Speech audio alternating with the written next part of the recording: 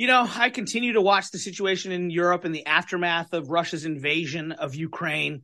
In many ways, the war in Ukraine is an energy war. Europe writ large, and Germany in particular, made a series of energy policy decisions over the years that made them uniquely vulnerable to Vladimir Putin. Germany shut down a bunch of coal in order to meet their decarbonization goals. In the aftermath of the Fukushima nuclear disaster in Japan, they moved away from nuclear power, and they found themselves totally dependent on Russian natural gas.